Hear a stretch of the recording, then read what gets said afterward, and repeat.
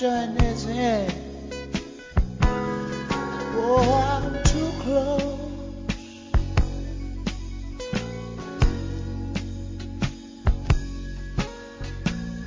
to shaking hands with all my friends. You know I'm a too close. Oh,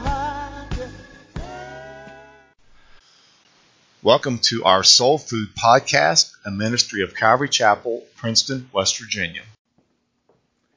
Hello, virtual Calvary Chapel family. Turn with me your Bibles to John chapter 5, verse 30. I can of myself do nothing, as I hear I judge, and my judgment is righteous, because I do not seek my own will, but the will of the Father who sent me. If I bear witness of myself, my witness is not true. There is another who bears witness of me, and I know that the witness which he witnesses of me is true. You have sent to John, and he has borne witness to the truth. Yet I do not receive testimony from man, but I say these things that you might be saved. He was the burning and shining lamp, and you were willing for a time to rejoice in his light. But I have a greater witness than John's, for the works which the Father has given me to finish, the very works that I do bear witness of me, that the Father has sent me. And the Father himself who sent me has testified of me. You have neither heard his voice at any time, nor seen his form. We do not have his word abiding in you, because whom he sent, him you do not believe. You search the Scriptures, for in them you think you have eternal life, and these are they which testify of me. But you are not willing to come to me that you may have life. I do not receive honor from men, but I know you, that you do not have the love of God in you. I have come in my Father's name, and you do not receive me. If another comes in his own name, him you will receive. How can you believe who receive honor from one another, and do not seek the honor that comes from the only God? Do not think that I shall accuse you to the Father. There is one who accuses you, Moses, in whom you trust. For if you believe Moses, you will believe in me, for he wrote about me. If you do not believe his writings, how will you believe my words? Lord, these are strange times that we live in. I pray that everyone who is listening to this, Father, and watching this, that you would touch their heart, anoint these lips of clay. We ask in Christ's name, amen. In a court of law, the witness is a very important person. Their testimony can either condemn or acquit the person on trial. But sometimes how they answer the questions the lawyers ask can be pretty funny. I found a few of them online I think you'll get a kick out of. Lawyer: can you describe the individual? Witness: he was about medium height and had a beard. Lawyer: was this a male or a female? Witness: unless the circus was in town, I'm going with male. How about this one? Lawyer: what happened then? Witness: he told me I have to kill you because you can identify me. Lawyer: did he kill you? Witness: no. Or, lawyer: do you see him from where you were standing? Witness: I could see his head. Lawyer: and where was his head? Witness: just above his shoulders. Here's another. Lawyer: doctor, how many of your autopsies have you performed on dead people? Witness: all of them. The living ones put up too much of a fight. I love this one. Lawyer: what is your date of birth? Witness: July 18th. Lawyer: what year? Witness: every year. And finally, lawyer: doctor, before you performed the autopsy, did you check for a pulse? Witness: no. Lawyer: did you check for blood pressure? Witness: no. Lawyer: did you check for breathing? Witness: no. Lawyer: so it's possible the patient was alive when you began the autopsy? Witness: no. Lawyer: how can you be so sure, doctor? Witness: because his brain was sitting on my desk in a jar. Well, this morning we're going to see that the witnesses that Jesus calls forth are going to give testimonies that should remove all doubt that he is who he said he was, and that is God in the flesh. I may need 5 extra minutes, but you should be comfortable. But we're finally going to finish chapter 5, which we started on January 19th. We're really going to need to speed things up if I'm going to finish this gospel before I die. Look at verse 30 with me. I can of myself do nothing. As I hear, I judge, and my judgment is righteous, because I do not seek my own will, but the will of the Father who sent me. If I bear witness of myself, my witness is not true. There is another who bears witness of me, and I know that the witness which he witnesses of me is true. This is the point of Christ's first discourse in John's Gospel. It has two main parts. In the first part, Jesus teaches that a man can know God because God the Father is revealed in God the Son.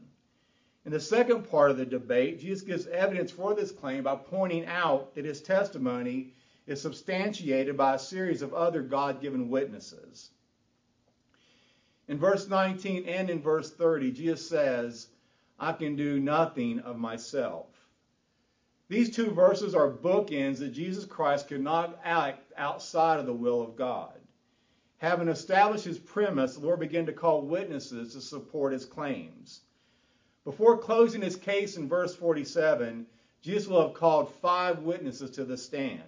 If you're taking notes, they are witness 1, God the Father; witness 2, John the Forerunner; witness 3, the signs and the miracles; witness 4, the scriptures; and witness 5, Moses.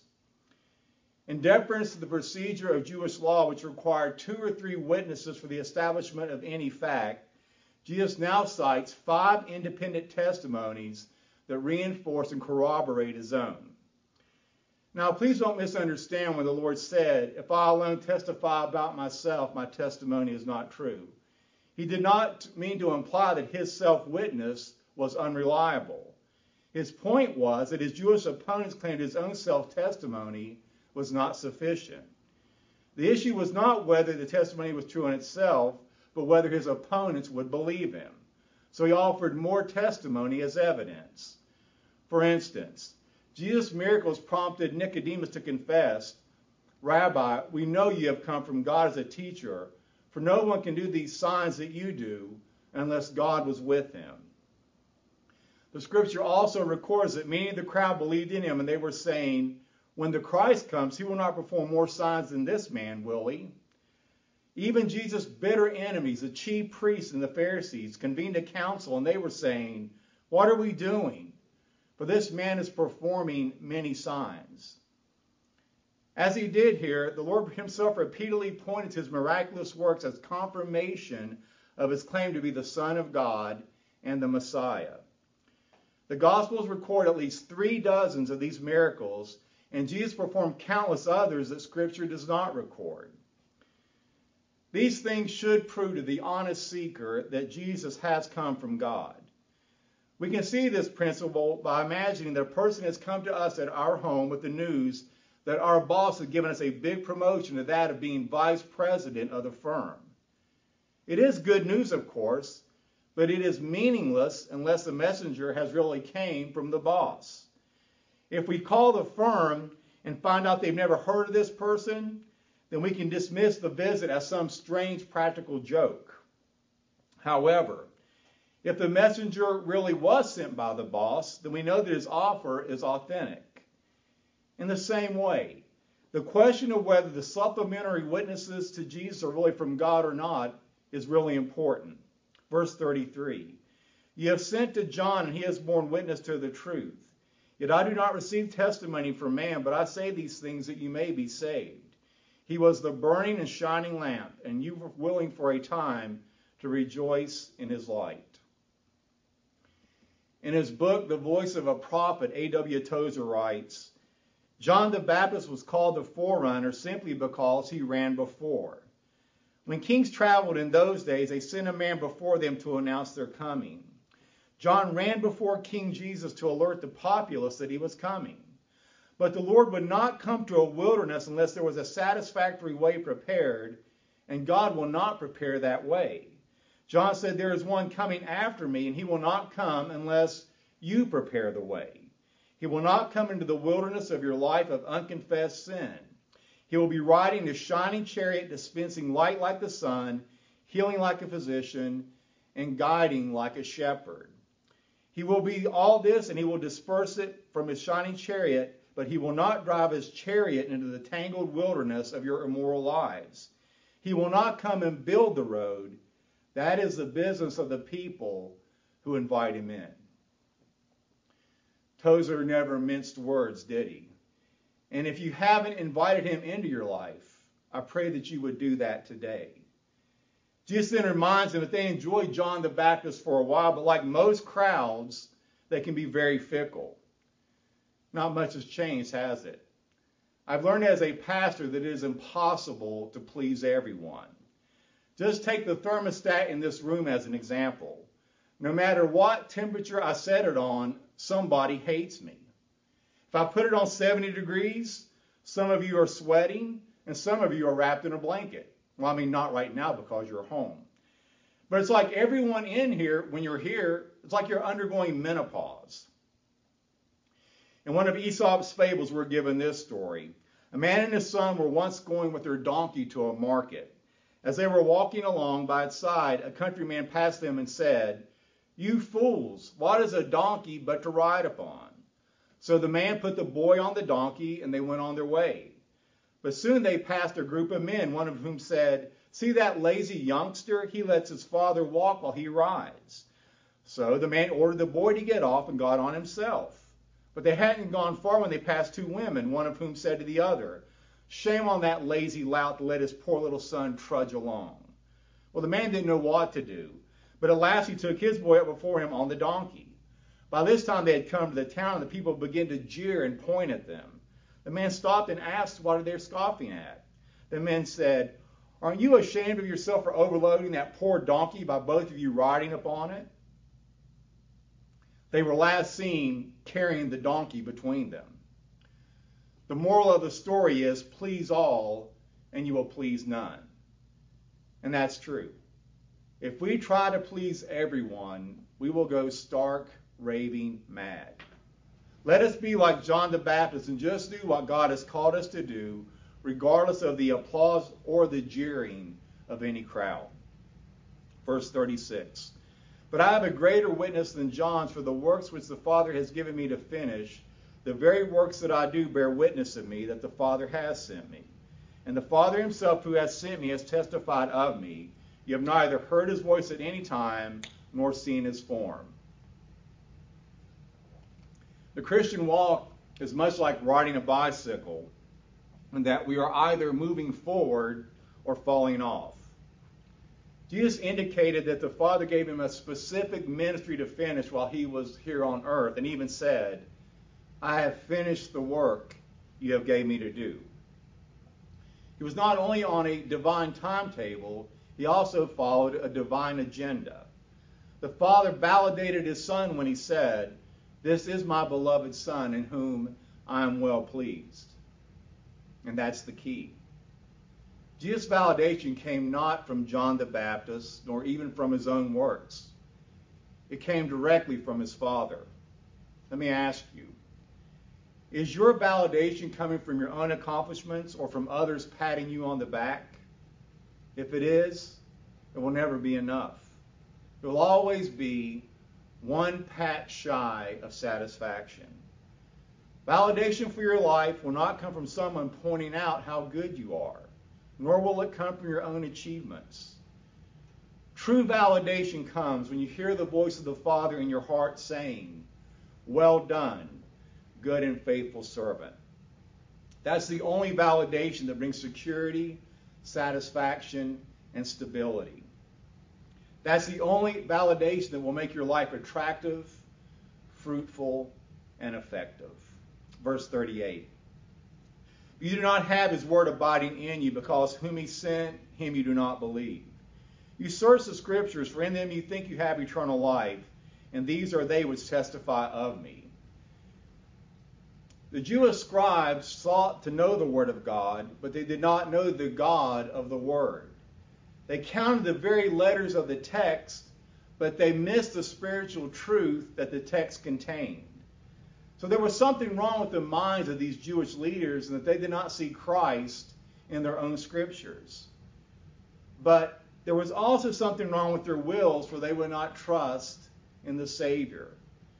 Because they did not have the word in their hearts, they did not want Christ in their hearts. They were religious and self-righteous, but they were not saved. The verb to search in verse 39 can be translated either as a command or a statement. I believe Jesus issued a challenge by saying, go ahead and search the Scriptures. His point was twofold. First, Jesus' challenge anticipated the conclusion the enemies would reach if they dared to take the message of Scripture at face value. If they remained honest, the Old Testament would lead them to the conclusion that he was undoubtedly the Son of God. Or it could mean that these practitioners of religion searched the Word of God for criteria by which they could merit their own salvation, and so failed to encounter the Word, who promised to give them righteousness by grace through belief. He challenged the religious leaders to continue their vain quest while alluding to the grave consequences of their stubbornness. Rather than reading the Scripture as a means to knowing God, they made the law their God. As an aside, the Greek word translated search means to track the scent, like a lion or a bloodhound. And by the way, that's the way to study Scripture. Follow the scent of the blood. Snip out the scarlet thread of the cross. Look for Jesus because he is on every page. It's been said that if you cut the Bible, it would bleed red. We may summarize this by saying that the Bible was given by God to point to man to the Savior, and that he must come to the Savior if he's to find life. This is necessary, for unless the life of God takes possession of our hearts, even the Word of God will be incomprehensible. Has the Word of God done that for you? Has it pointed you to the Savior? Accepting Jesus as a Son of God is not an intellectual problem. It is a crisis of the will. The religious leaders rejected Jesus not because they were unable, but because they were unwilling. And because of this, they were trusting the wrong thing. Do you remember the Titanic, that giant luxury liner? The Titanic had been designed according to the latest scientific technology of its day and was supposed to be incapable of sinking. But it did sink. It hit an iceberg that ripped through 9 of its watertight components. The resulting pressure was enough to burst through the rest of the ship. The Titanic went down, taking to the bottom many who were convinced that it could not happen. The Titanic disaster was a classic case of misplaced confidence. We also discover another case of misplaced confidence in these verses. However, in this case, the tragedy involves not merely the loss of life in this world, it also involves loss of life in the world to come. The Jewish leaders with whom Christ was speaking were not at all worried about salvation. They had the law of Moses, and they trusted in their knowledge of it. It was evident from all that Jesus had to say, however, that a mere knowledge of the law was inadequate. The law was useful, but in itself it could not save. It was powerless. In fact, Jesus said the law will actually condemn those who are trusting in it. Verse 40, but you are not willing to come to me that you may have life. I do not receive honor from men, but I know you that you do not have the love of God in you. I have come in my Father's name, you do not receive me. If another comes in his own name, him you will receive. How can you believe who receive honor from one another, and do not seek the honor that comes from the only God? Jesus cared only about the honor that came from the Father and not the honor that came from men. That's why he was free to fulfill the Father's will. Solomon was right when he said that the fear of man will trip you up, but the fear of God is the beginning of wisdom. Jesus could say, Father, I've finished the work that you've given me to do, and I've glorified you, because he sought honor from God rather than from man. Whereas religious leaders only wanted the honor that comes from man, proving that the love of God was absent in their lives. Jesus then tells them that another will come in his own name, and the world will receive him. Over the centuries, there have been many false messiahs, as many as 64 according to some Jewish historians. But here, Jesus is referring to the peacemaker, the Middle East problem solver. We know him as the Antichrist, who will come in his own name and who will be embraced by the entire world. Who knows? He may be alive right now in some part of the world, just biding his time. Jesus then poses this question to them and to us. How can you believe who receive honor from one another and do not seek the honor that comes from the only God? British author Alan de Botton describes the angst of this as status anxiety. He articulated it this way. The attention of others matters to us because we are afflicted by congenital uncertainty as to our own value. As a result of which affliction, we tend to allow others' appraisals to play a determining role in how we see ourselves. Our sense of identity is held captive by the judgments of those we live among. Our ego or self-conception can be pictured as a leaking balloon, forever requiring the helium of external love to remain inflated, and ever vulnerable to the smallest pinpricks of neglect. There is something at once sobering and absurd in the extent to which we are lifted by the attention of others and sunk by their disregard. I think it's safe for me to say that many of us have experienced this. We get our sense of worth from the persons whose opinions we value the most.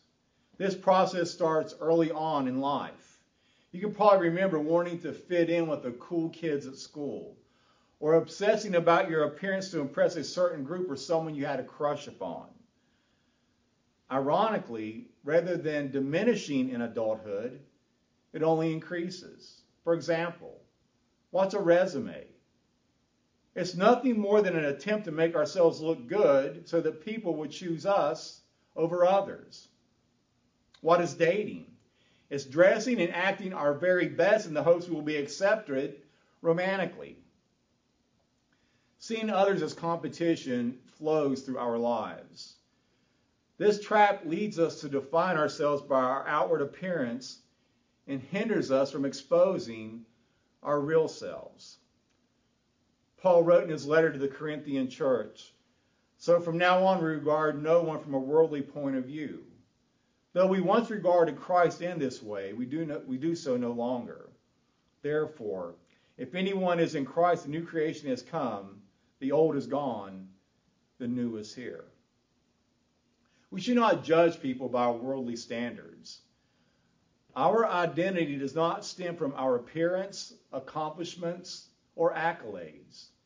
We don't have to hand God our moral resume or impress him with our performance. Because of trusting Jesus, we are fully accepted in God's sight. Verse 45. Do not think that I shall accuse you to the Father. There is one who accuses you, Moses, in whom you trust. For if you believed Moses, you would believe me, for he wrote about me. But if you do not believe his writings, how will you believe my words? The Lord closed his penetrating sermon by warning the Jewish leaders that Moses, whom they honored, would be their judge and not their savior.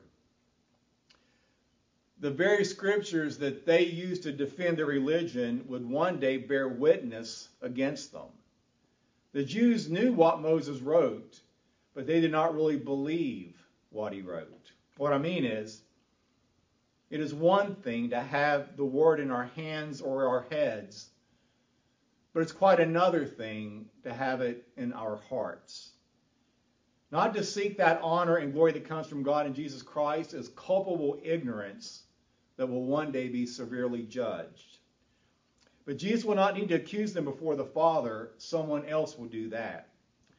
The Lord stunned them by identifying that accuser as Moses, the very one whom they had set their hope. It is difficult to imagine how profoundly shocked and outraged the Jewish leaders must have been by Jesus' statement. In their minds, it was utterly incomprehensible to think that Moses, whom they proudly affirmed as their leader and teacher, would one day accuse them before God. The Jewish religious teachers and authorities would express their ultimate rejection of both Moses and Jesus when they use a perverted understanding of the law to justify his execution in John 19, where we will read, "The Jews answered Pilate, 'We have a law, and by that law he ought to die, because he made himself out to be the Son of God.'" As a result, in the most heinous act of apostasy in history, they crucified their own Messiah. In Luke 24, on the road to Emmaus, we are told, "And beginning at Moses and all the prophets, he expounded unto them all the scriptures, the things concerning himself." At the transfiguration of Jesus, what two men are there speaking of his coming death? They are Moses and Elijah, which represents the law and the prophets. Moses once told Israel that God will raise up a prophet. And just as Moses took his stance between God and man and articulated God to men and represented men to God, he told them that someday God will raise up a prophet and his words will be cut off in judgment. Death or life will come depending on how you respond to this final mediator. The sobering reality is that those who reject Moses' teaching about Jesus will face eternal judgment. A truth taught in the story of the rich man and Lazarus. Desperate to spare his brothers the torment he was enduring, the rich man pleaded with Abraham, "I beg you, Father, that you send Lazarus to my father's house, for I have 5 brothers, in order that he may warn them, so that they will not come to this place of torment."